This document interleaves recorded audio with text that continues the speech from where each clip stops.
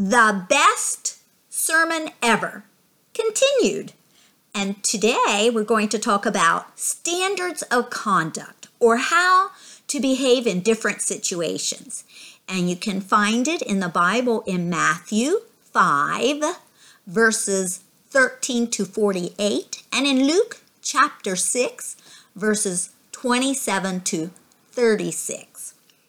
Jesus began to teach his disciples that their standard of conduct, how they behaved, was very important. He said, "You are the salt of the earth. If salt loses its flavor, it's not worth a thing. Just throw it out." You know, salt adds good flavor to foods, just like we should add good flavor to the world around us. And Jesus went on to explain it with another example. He said, "You are the light of the world. A city on top of a hill, its lights shine out in the dark and everyone can see the city.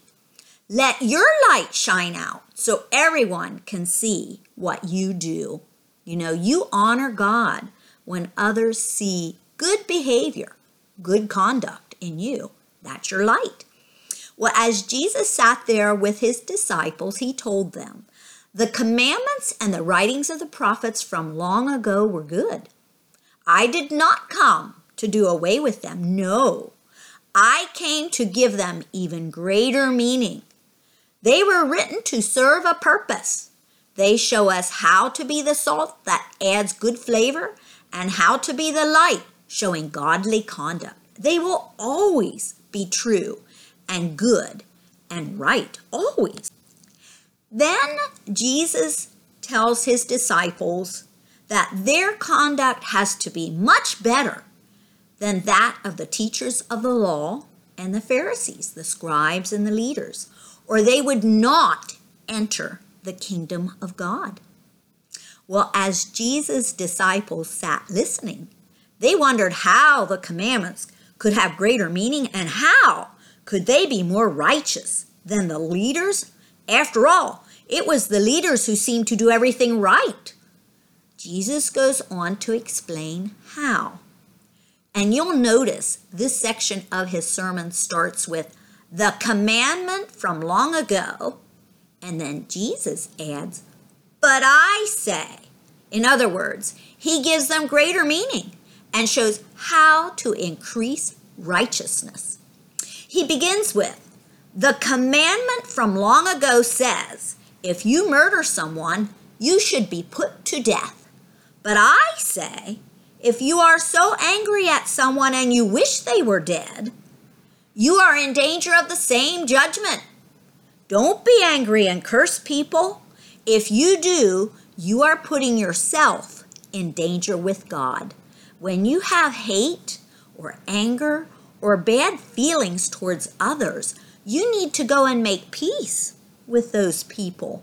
Don't think it is okay to come before your Father in heaven, and we do that with prayer, with a heart that holds anger or hate.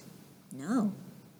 Jesus continued, "The commandment from long ago says you shall not commit adultery."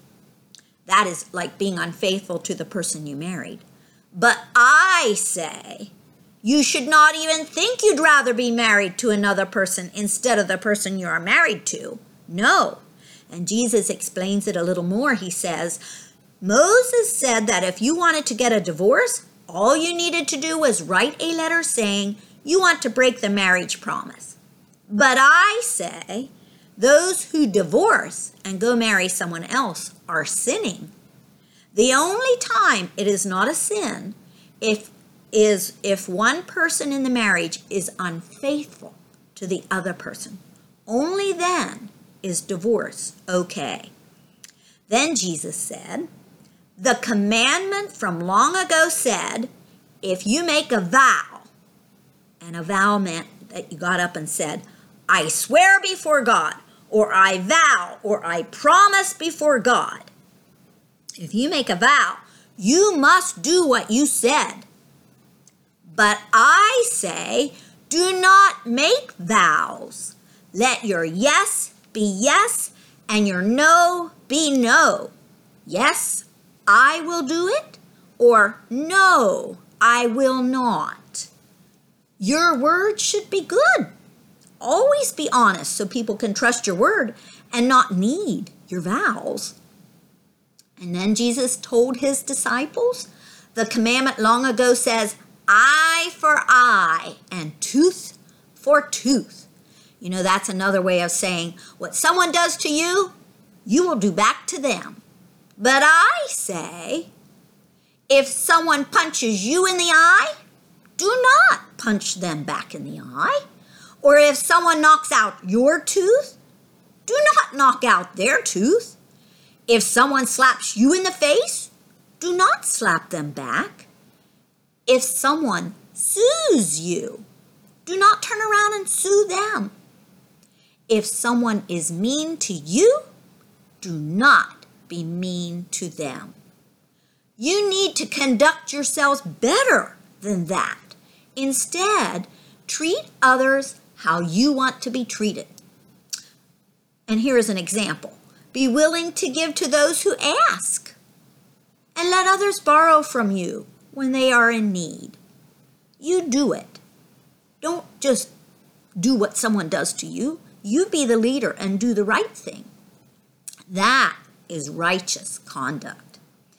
And for the last lesson in this portion of the sermon, Jesus says, the commandment of old said to love those who are your friends, but not necessarily your enemies. But I say, love everyone, even your enemies. Pray you will do what is best for those who do not like you. Become like your Father in heaven. You know, he blesses the good people on the earth and the evil people on the earth with the same refreshing rain and the same warm sunshine. God loves all people. He may not love their conduct, but he loves all people. You know, if you love only those who love you, what kind of light is that? Even mean people treat their friends good. And if you are friendly only to your friends, you are no different than anyone else. Our conduct, your conduct, has to be better than that, right? And then Jesus finished this part of his talk by saying, if you do these things, your ways will be God's ways, and your Father in heaven will be very pleased with you. Jesus really did say a whole bunch in these teachings, didn't he? Am I good salt on the earth? What about you? Am I a light that shines good conduct? What about you? Do I seriously consider the but I say, that was Jesus, as he gave the commandments greater meaning and shows us how to become more righteous in our thoughts and our actions? Yeah, he really did. That is a lot to think about, an awful lot to ponder. Well, next time we will listen in again to Jesus' sermon to his disciples, and he is going to explain something very important to them. Is it for real or is it for show? Next time.